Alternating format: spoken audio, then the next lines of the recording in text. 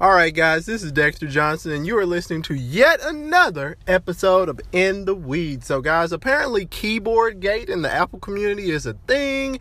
It might not be called Keyboard Gate yet, but it's here. It's a thing. It's real, and let's talk about it.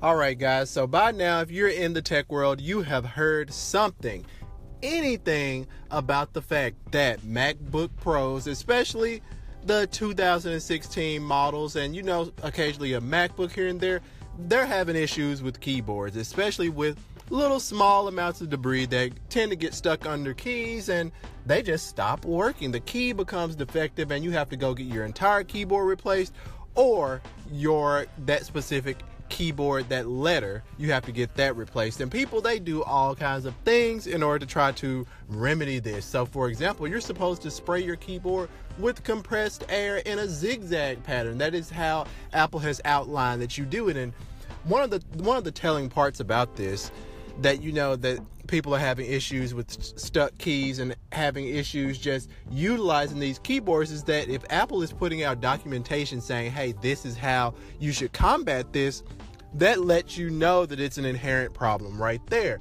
So there's been a gentleman who put out a petition on change.org that has over 25,000 signatures, and they're aiming to get this guy to 35,000 here pretty soon. And there have been numerous reports from Apple fanatics all over the board, such as Jason Snell, Marco Arment, plenty of people. I mean, we all know that one publication that just can't talk bad about Apple at all, but anyone and everyone else seems to have had a run-in with the bad keyboard. So the issue is why? Why are the keyboards on these late Apple laptops, why are they causing people such headaches? Well, number one, Apple is trying to make things as thin and light as possible. And you have two sides to that.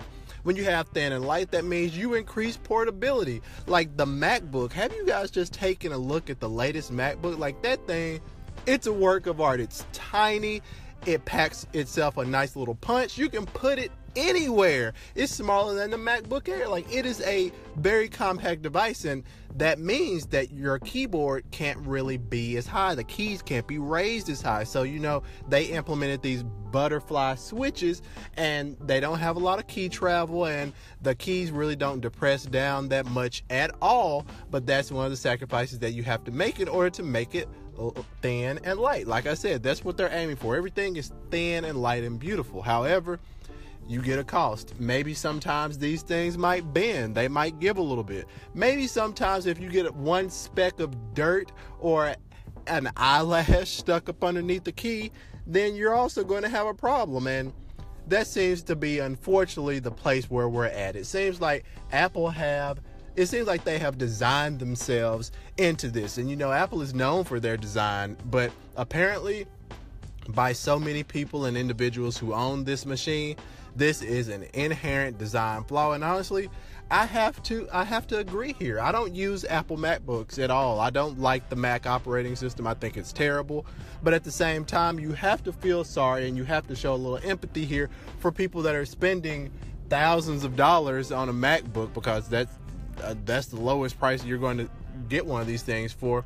And you have to go in for keyboard replacements. And then if you're out of warranty, sometimes the charges for these gets up into at least $700. And that is outrageous if it's a true problem. Like, this doesn't happen to anyone else's keyboards, guys. So, guys, Keyboard Gate, I guess, is a thing. And if you have a late model MacBook Pro, just be sure to take care of it as best that you can.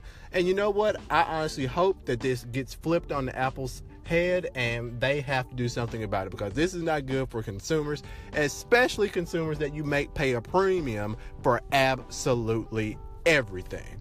Until next time, I'm out.